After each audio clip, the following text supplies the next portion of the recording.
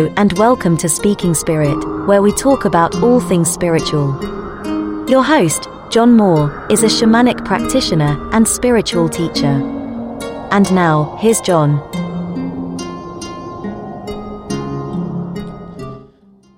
Hello, everybody. I hope everybody's doing well. I hope this finds you safe and happy and healthy and loved and all of those things. You are loved. We're going to talk about love today.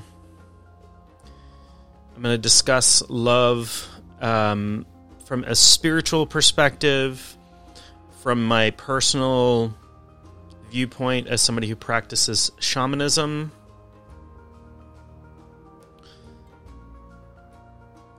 But I hope everybody is doing really well, because I love you. So one of the things, if you've listened to this podcast before, is that I usually define my terms. So when I'm talking about something, when I'm talking about spirit, I'll define what I mean by that. Or, any other thing that I'm really focused on, I'm gonna define what I mean, because language is imprecise, and we all might have a different idea when I use a word like love or spirit,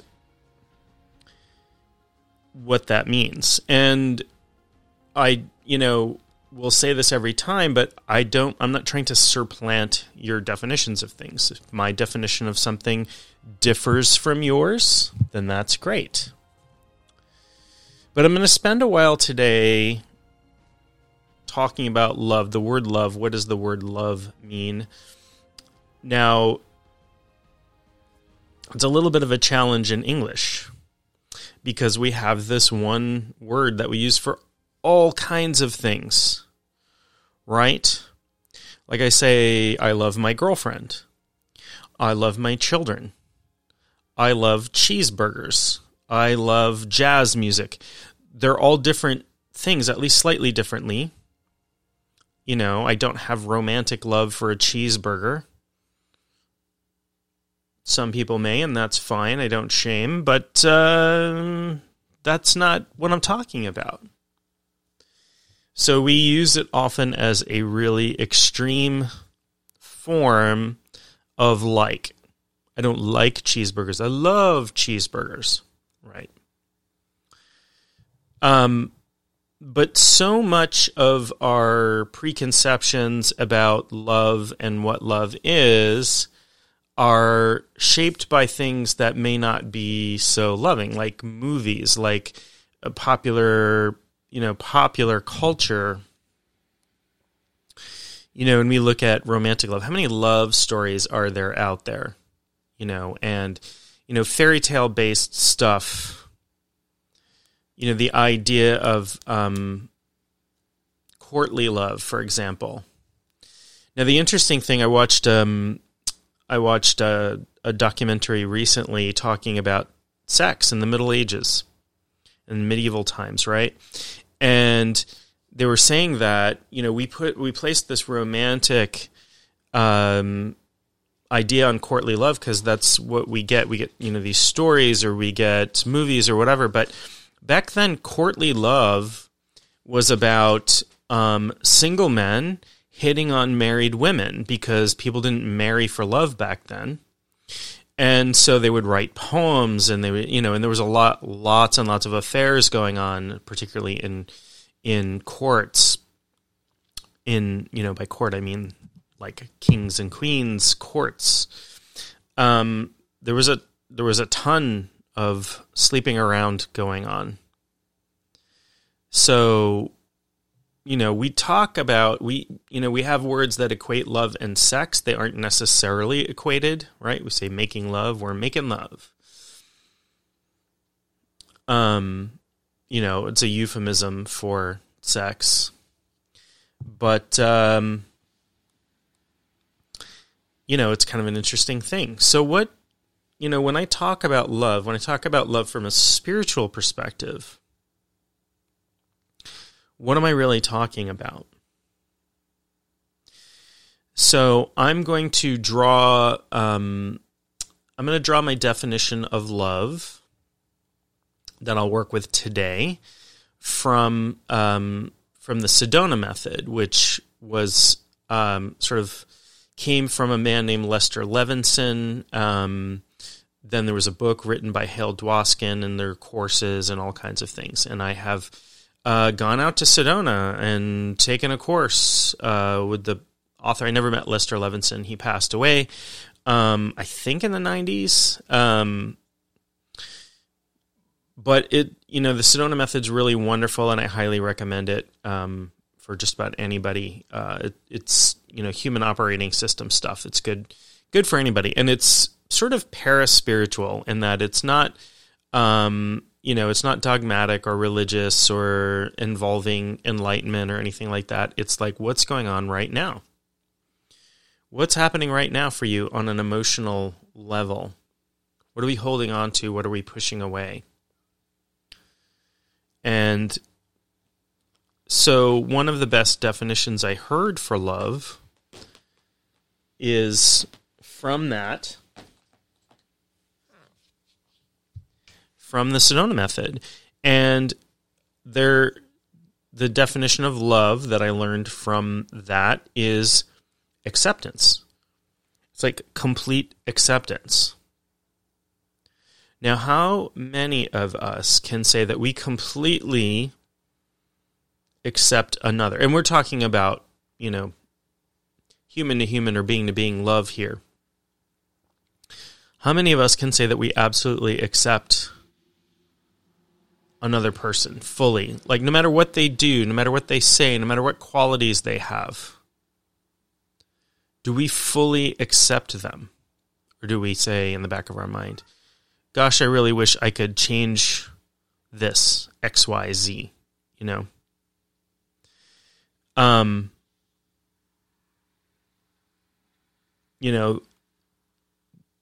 wanting to change somebody, wanting control over somebody, that's not love. So an important aspect of love, and lots of spiritual and self-help people talk about this, is self-love. And self-love is complete and full acceptance. Now, there's this kind of insidious lie that we might tell ourselves that, well, if I love myself, if I fully accept myself, I will never improve. I'll never change. I'll never make, there'll be no motivation for me to better myself, to deepen my spirituality, to, whatever, learn how to juggle. That's just not true. You don't have to be motivated by loathing, by self-hatred, by not accepting yourself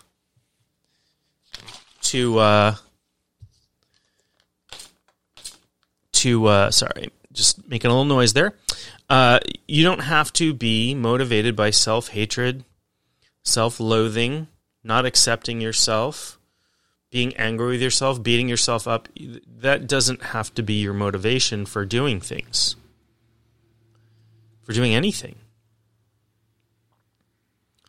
And when you have self-acceptance, when you have self-love, what you get out of that is you get a sense of discrimination about your motivations for doing certain things, right?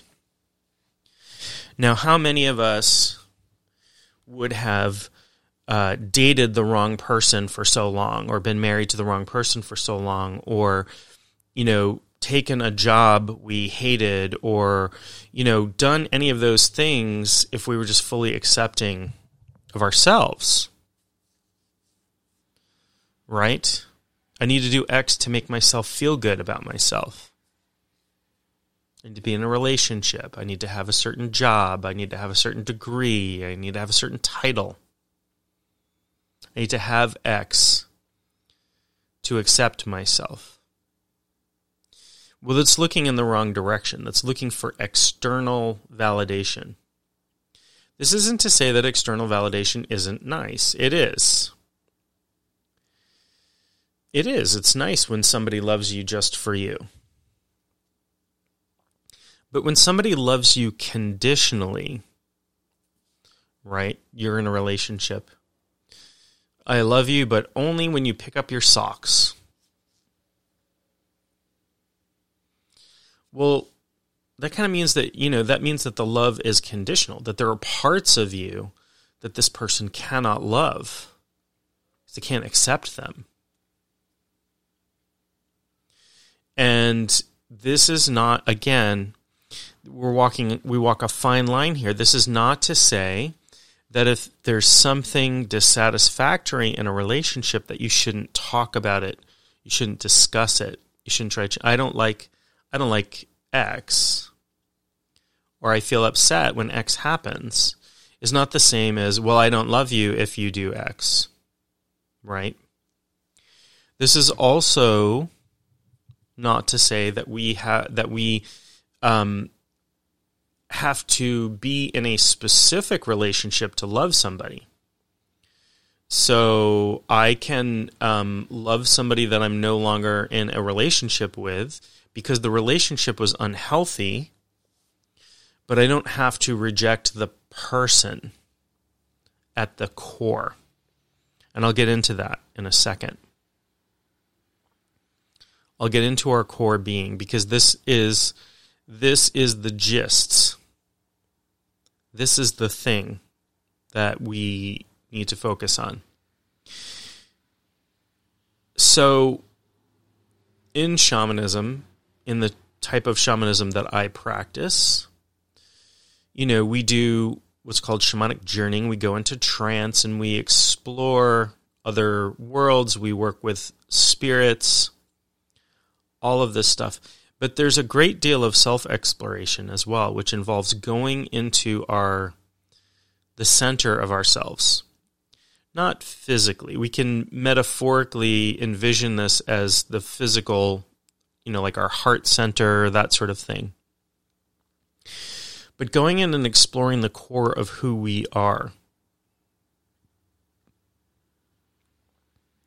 And what we find is, at our core, is this divine spark, this connection that we have to everything in the universe, to divinity, to spirit, to everything physically in the universe is connected.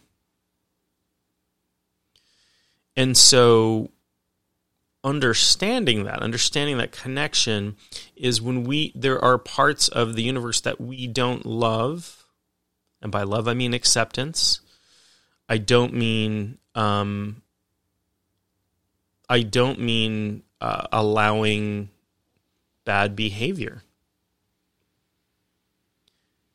See, there's a difference. See, when my children were little, or even now, I mean they're great kids, so they don't really get into trouble.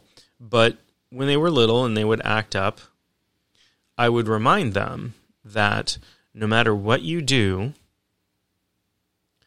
I love you completely with my whole heart. I will never love you less.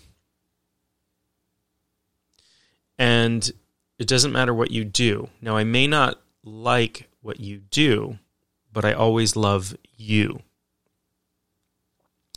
And my daughter, one of my daughters, when she was about 4 years old, I'm so proud of my kids, if you can't tell from how I speak about them. But when she was 4, I said something to her that I had told myself for years I would never say to my children. But it's one of those things, it's a phrase that I grew up hearing, and it slipped out in a moment of anger, in a moment of, this kid is, her behavior is getting on my last nerve.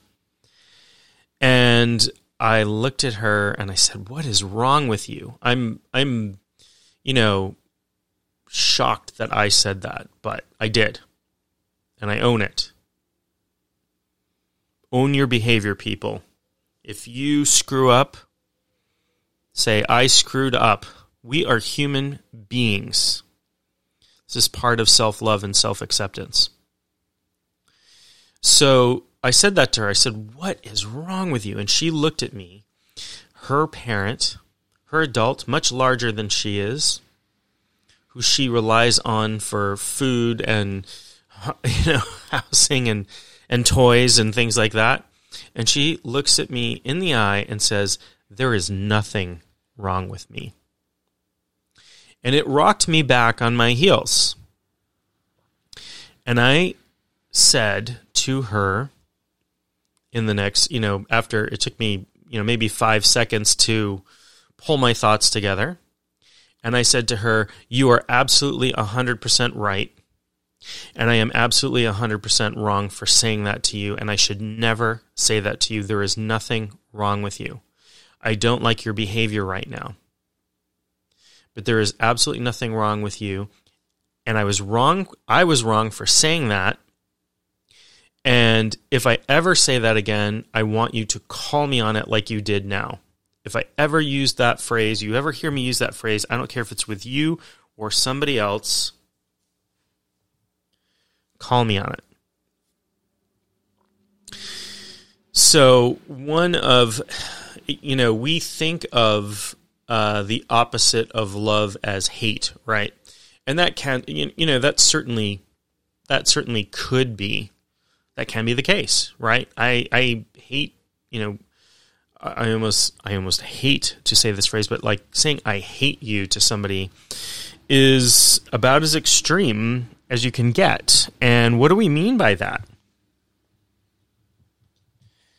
What do we mean when if we say, I don't know that I've ever used the phrase I hate you to somebody, maybe when I was a kid or something, but as an adult, I generally try not to use the word hate in regard to other people.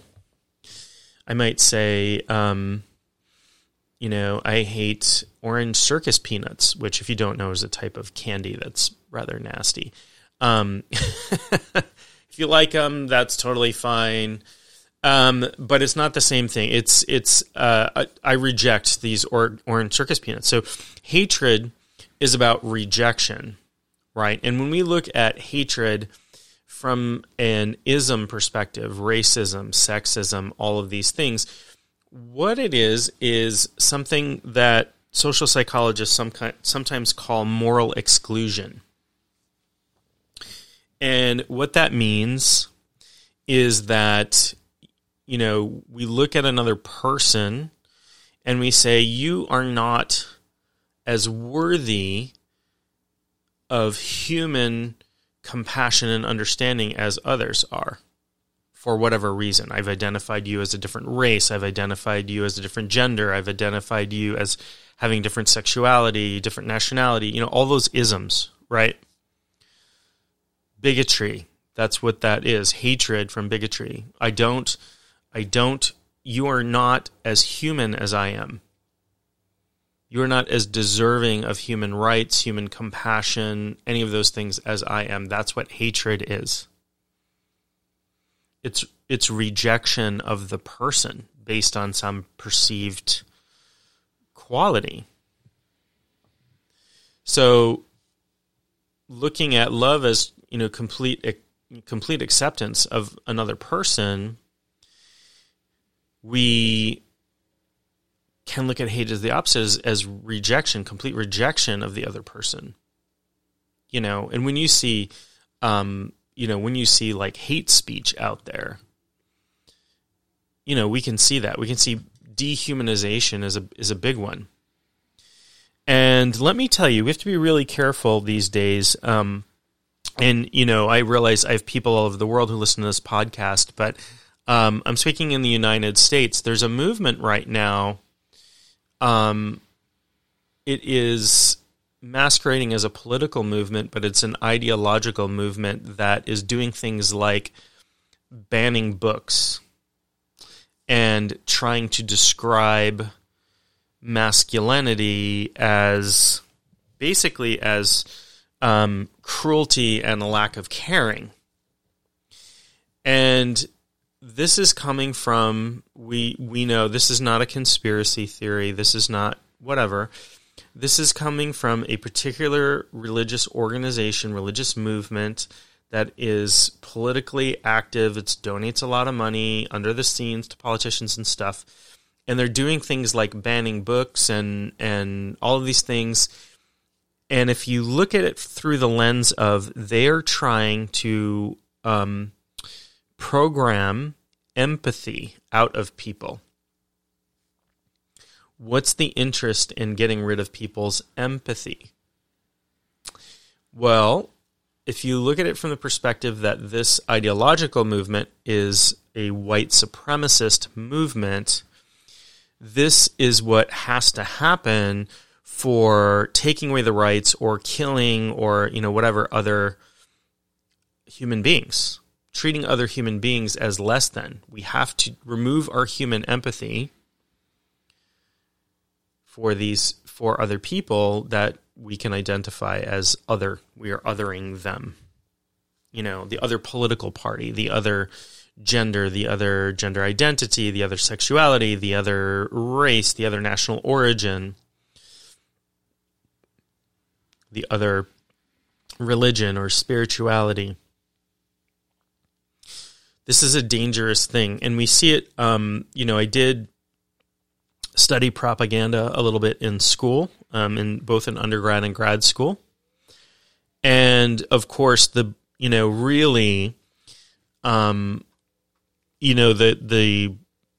people who got propaganda right with some of the most horrible consequences were the Nazis in Germany, right? We know this. We know they had a minister of propaganda. And we got, during the war and after the war in World War II, we captured films from Germany. Now, there was propaganda happening in the United States, too. All nations have propaganda, particularly if they have to go to war, because they have to convince people, like, generally, we don't want to kill other people.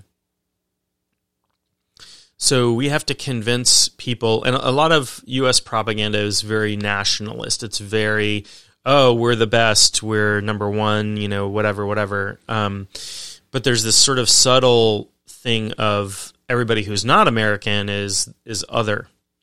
So what I saw from seeing some of these, pre-World War II and during World War II propaganda films, when I was studying it in grad school, is they would equate the Jews with rats. So they would show, what they considered a stereotypical Jewish person, right, with physical characteristics. They were like, this is the stereotypical Jewish person. And then they would immediately cut to a shot of rats, right? And then they would go back and then cut to a shot of rats and go back. And so they were creating this association with rats, right, with these animals that spread plague and were, just vermin, less than human, to be eradicated, to be exterminated for the good of the good people, right, that weren't rats. So they were dehumanizing, right? They were taking away people's concept of these are human beings. These are human beings just like you and I. Yeah, they have a different ethnic background, they have a different religious background, whatever, but they have the same types of hopes and fears. They love their family like we love our families. So we see this taking place in some of the political rhetoric that's happening, particularly in the United States. And I want to tell you that every time we see people, particularly in the U.S., talking about the global elite. If you hear that, you hear globalism, global elite, whatever. These are white supremacist dog whistles for Jews, basically. Neo-Nazi talking points. You hear globalism, New World Order. This is all part of this anti-Jewish conspiracy theory goes hand in hand with what they call the Great White Replacement theory, which is, that the bad people, whoever they happen to be targeting, the other political party, whatever, want to replace white people and make them the minority, and we white people are so persecuted and XYZ. It's all a part of this. It's all a part of maintaining ethnic power. It's all a part of spreading hatred by making a threat that doesn't exist. So pay attention to that stuff. Like, even if you think it's goofy conspiracy theory stuff, know that there are millions of people out there who don't.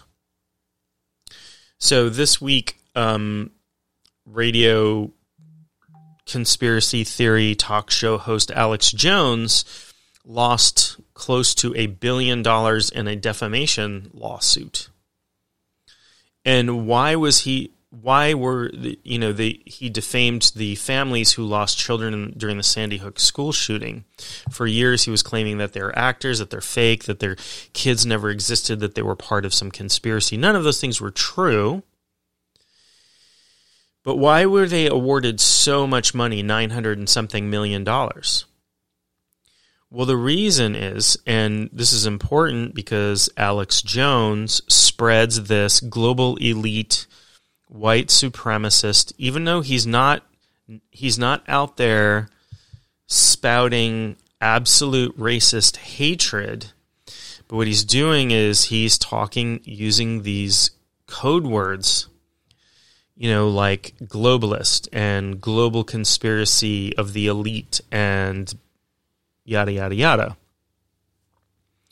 This is white supremacist rhetoric, and the importance of him losing that much money is because he has millions of followers who's making hundreds of millions of dollars a year off his conspiracy-laden TV show and selling products on the air and all this stuff. And, the end of the world is coming and you better stock up on, whatever it is he's selling, and, fat burning pills and, just all kinds of crazy stuff. But, we might look at this guy as crazy, but he's got a following of millions, tens of millions of people. And so these people who follow him believed him when he said the Sandy Hook school shooting, in which, I think it was something like 19 people died, most of them children, very young children. When he said these people are faking it, they're trying to manipulate you, they're trying to take your guns away, they're trying to take your rights away, whatever. The people who follow him believed him, a lot of them, enough where these people have been harassed for over a decade. They've been shot at. All a part of furthering this essentially white supremacist agenda. And it can be hard to tie these things together. And again, this isn't a conspiracy theory. I'm not making this up, and this isn't coming from. This has been studied by groups that study hate movements.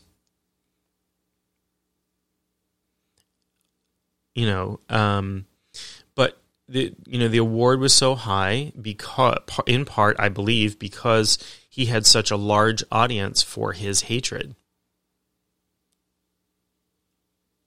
There's a lot of people out there these days who have realized that keeping people, for lack of a better term, dumb and afraid is profitable. And they use very strong manipulation tactics. And that is hatred. Hatred is dumb and scared, focused on a group. Some identifiable group of people, or made-up group of people, like a global elitist cabal running things behind the scenes, just having a sip of coffee. So, Anyway, that's enough about hate. I don't want to focus on hate, but it's an important contrast. It's an important contrast to love. And so love as acceptance, as full acceptance, as holding space for, is a very divine feminine concept. There's a divine masculine concept of love as well, and I'll talk about that in a minute. But so in my shamanic work, we do some work with this dimension, I guess, for lack of a better term. This dimension we call the void. It's a veil of, it's hard to describe. It's nothing, but it's also everything. It's the formlessness behind which the universe emanates. It's also referred to as the womb of creation.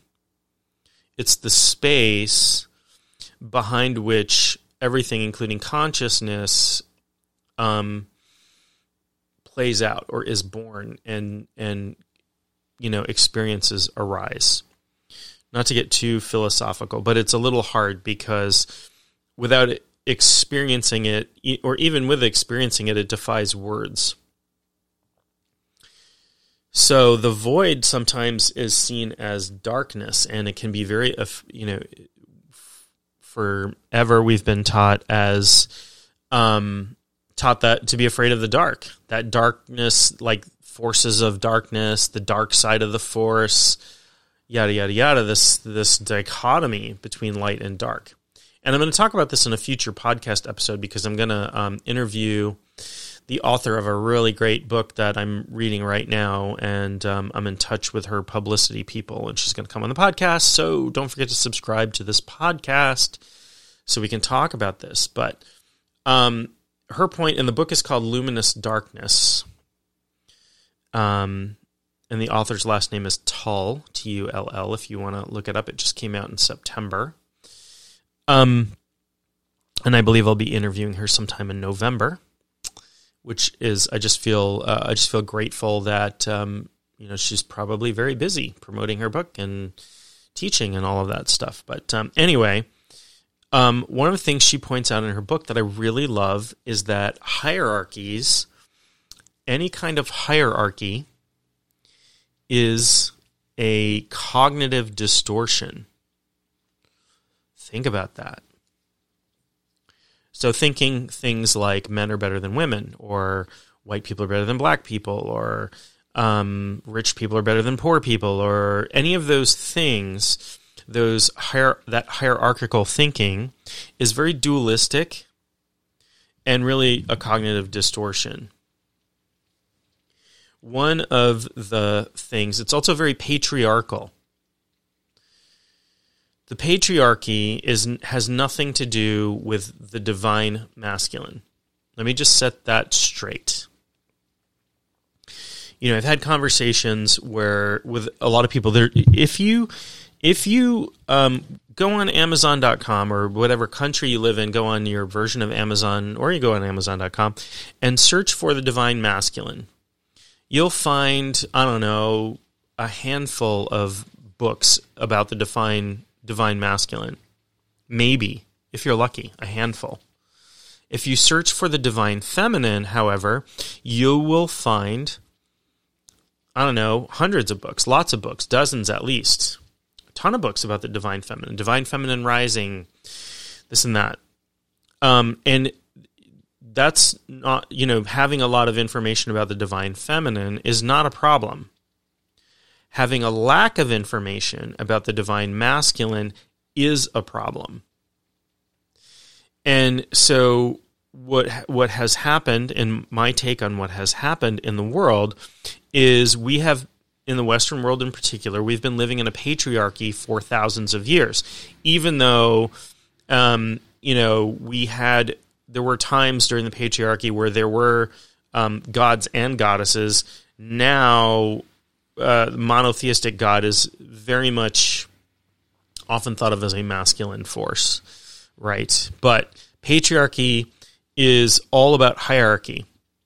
It's all about putting like one guy in charge. And I'm not bashing on Catholicism, but I'm using this as an example of patriarchy, right? You look at the Catholic Church, you have the Pope, you have the one guy on top. Below that, you have the cardinals and the bishops. Below that, you have the priests. Below that, you have the, right? So there's this huge hierarchy. That's patriarchy, and it comes out of Rome. It comes out of military orders, having, generals and lieutenants and centurions and whatever else they had for ranks in the Roman army. It comes out of military ranking. And, that was important when you were warlike, when you were taking over other countries. You had to be able to, issue orders and without judgment. That's how militaries work, generally speaking. You can't just have people doing whatever they want. They work in a giant hierarchy. And that is inherently patriarchal. Where more matriarchal systems are more egalitarian, less hierarchical. And so one of the reasons I love shamanism is that there's not really a hierarchy. Yes, I have a teacher who I go to or have gone to for classes and learning things, and who I can call upon sometimes when I have questions or issues and that sort of thing. But that's just because she knows, she has more experience. She's a couple decades older than I am, and has more experience and knows more things and has experienced more things. But she's not my boss. I don't have a boss. I'm not the boss of my students. I tell them I'm a guide, not a guru. And as a shamanic practitioner, as somebody who works with people in a healing way, as well as somebody who's a teacher, I view myself as a servant. Not a servant to be ordered around, but a servant in that my job is to serve. My job is to teach. My job is to provide space for healing, guidance, help develop ceremony, which really frees me to do what's best for people. I'm not taking orders from people. If somebody, contacts me and says, I'm ordering a soul retrieval, I'm mailing you a check for $20. Well, that's not how it works, right? When people come to me for a healing session, even though they sometimes they ask me for something specific like soul retrieval, I'll say, well, I always work this way. I get in there and I ask my helping spirits, what is the work that would benefit you most today? And that might be soul retrieval, but it might be something else. And it may be soul retrieval and something else, right? There might be some work that they want to do before soul retrieval, but let's find out. Let's find out together. Let's find out what will be most beneficial to you. One of my clients, this is, I don't want to brag or whatever. This isn't meant to be a brag. This is meant to be an explanation of something that made me feel really good in working with clients.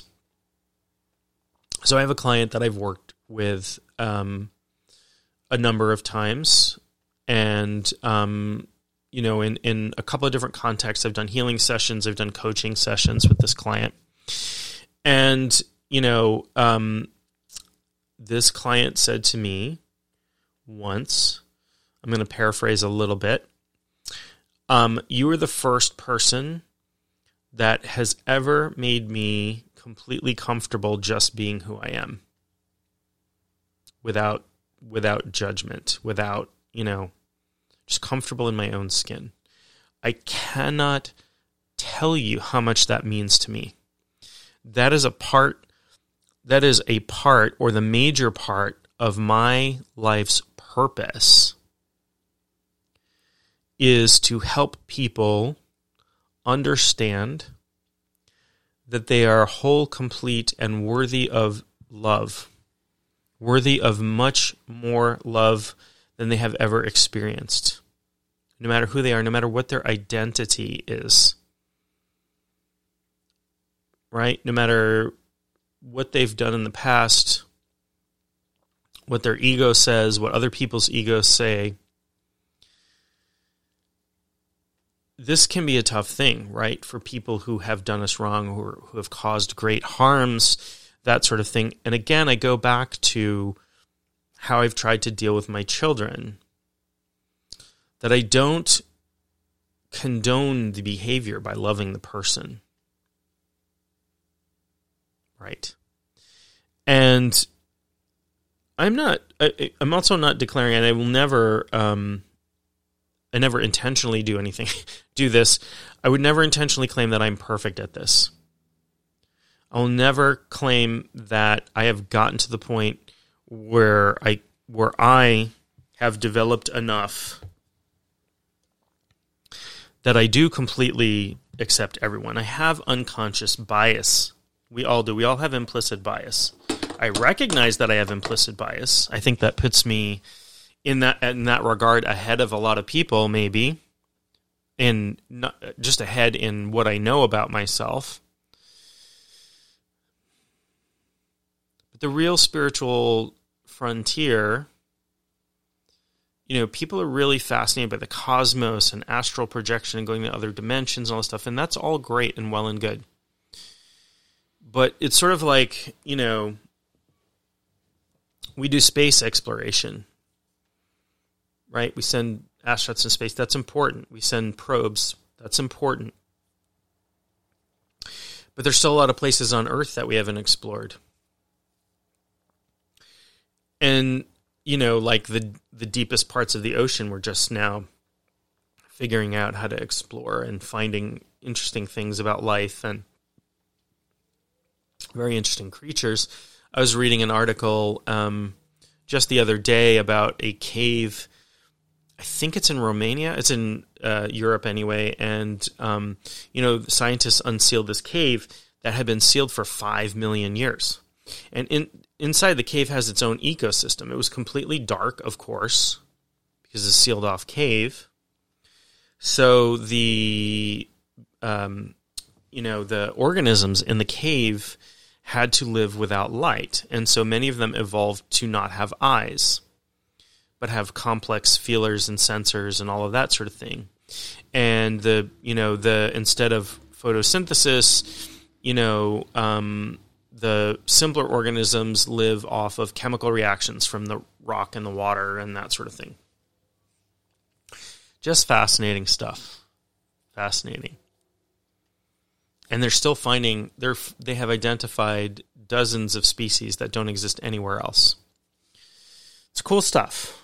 Cool stuff. So just like that, just like there's still more to explore here, the final frontier for us spiritually is to explore inward. Now, a lot of us think we do that. We think that I'm going to learn about myself. What are my strengths? What are my weaknesses? What are this? What are that? What are my preferences? But what I'm really talking about here is discovering the love in the formlessness at the very core of your being.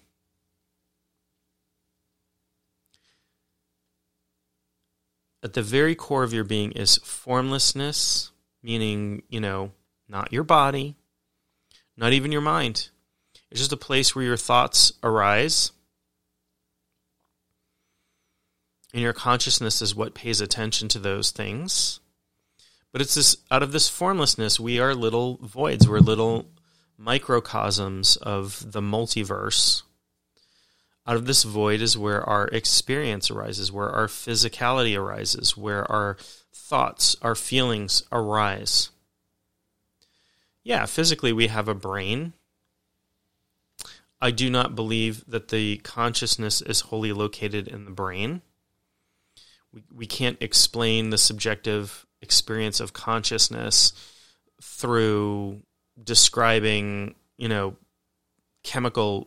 binary chemical interactions, as complex as they are. We still, consciousness is a problem for science. It's not a problem for spirituality, but it's a problem for science. At least right now it is. Lots of theories, really hard to... We start to get into philosophy. We start studying things like consciousness. But spiritually, as somebody who practices the art of the shaman, the whole universe is conscious. There's consciousness everywhere. Consciousness is what there is. And if we look at Hermetic philosophy, it talks about the one thing, and it talks about gnosis, becoming aware of us being a part of the one thing, right? And this is, what we might term enlightenment. Enlightenment's a word that carries a lot of baggage, a lot of preconceptions. I like the word gnosis. And gnosis is an interesting word. It means like knowledge, but this is experiential, non-dualistic knowledge of our, us being inseparable from, again, non-dualistic, inseparable from divinity, where we are not separate from all there is. We're not separate from source. Okay, there are lots of spiritual systems, from Hermetic philosophy to alchemy to Kabbalah and all kinds of stuff that describes things this way. A lot of forms of Buddhism talking about, form and formlessness being the same. So, the philosophy that I most closely associate with is that, in the formlessness, there is, the only thing there is consciousness. This is the one thing. And out of this one thing comes the many. That's what Taoism talks about, right? And that's, Hermetics talks about that, and Kabbalah talks about that. So there are all these various philosophies that talk about there's this thing that exists before anything else, right? In Taoism, that's the Tao. The Tao that can be seen is not the true Tao. The Tao that can be, described. It's beyond words. It's formlessness, pure consciousness. It's the source. Hard to grasp mentally a little bit. But underneath that all, because this formlessness that is the ground out of which all experience arises, holds everything. It accepts everything. And this is what I think we mean underneath it all when we say God is love. And I would replace the word God here maybe with source, the one, the Tao, Yeah, we, in Western Abrahamic religions, we anthropomorphize God, right? God made man in his image, meaning that God is a dude with a beard who lives in the sky. The images we have of God are, pretty much based on images of Jupiter from classical art, right? A guy with a long white beard. Even the word deity, the word deity and the word Zeus and the word Jupiter all come from the same root word, or the root name, which is Proto-Indo-European Dies Pater, who was a god to the hunter-gatherers that were the Proto-Indo-European speaking people across Europe and Asia. And Dies Pater means the father of the morning sky, or I like to say sky daddy. So this is, we get very syncretistic when we build up our ideas about deity. Deity is often associated with the sky, right? Heaven is up there. So we have this, imagery, but, in previously this God, this sky God, was not the only God. There were lots of gods, but it was also considered that there was a creator or a demiurge that created the physical universe. Now, the demiurge in a lot of Gnostic belief is the antithesis of God, basically, that the physical universe is a mistake, that this spiritual universe is really all that's real. I'm not sure I buy into that. I'm not sure I buy that the physical universe is a mistake or that it was planned out. But is there a consciousness that created everything? Instead of giving my opinion on that, what I'll say is that I experience consciousness permeating everything. And there is this sort of oversoul in Sanskrit that's called Brahman, right? That we might call God, or we might call source, or we might call, quote unquote, the universe. It's actually a multiverse. The source of all there is. That is consciousness. That's the best description of what we consider God that I can think of. And at its core, it's love, because it accepts everything. Everything exists. Nothing exists separately from it. It's difficult to conceptualize. That's why we anthropomorphize God. We turn God into a dude living in the sky, walking around on the clouds. A lot of our imagery comes from there. Comes from that. A lot of our imagery of deity comes from that. It's interesting because, in other systems, so the ancient Egyptians had, they had gods and goddesses that were more or less anthropomorphic, right? But they also had a source god, and they worshiped the disk of the sun sometimes, and, there were, obviously shifts in religion over time in Egypt and stuff, but, try to find non-anthropomorphic gods anywhere. Try to find a god that is, we can find beings, we can find holy beings, not usually referred to in the same way we refer to gods. We can find, sacred birds and sacred eagles and, this and that. But as human beings, we like to turn things into, make things like us, make things anthropomorphic. So, but if we can conceive of a formless source that is everything, that contains everything, that is the source of everything, that's the closest I can get to describing source. And that is love, because it holds and accepts everything there is. So with that, I'm going to wrap up this little conversation on love. I will leave you with this. Self-exploration should lead you to loving yourself, even when we're doing shadow work. Shadow work is so important. This describes, accepting all parts of ourselves, even the parts that we have previously rejected, is about loving ourselves. The shadow are the parts of ourselves that we have rejected.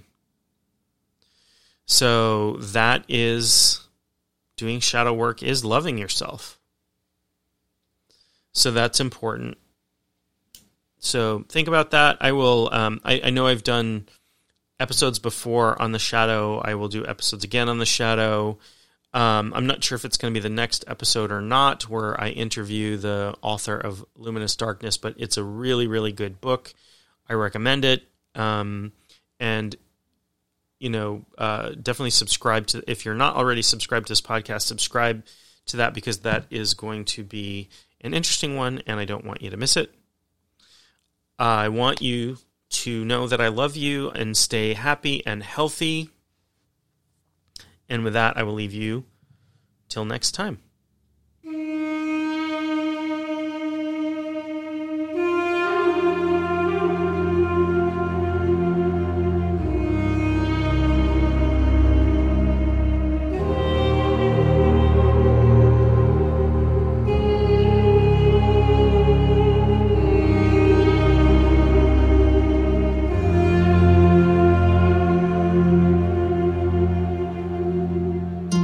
You have been listening to Speaking Spirit with your host, John Moore.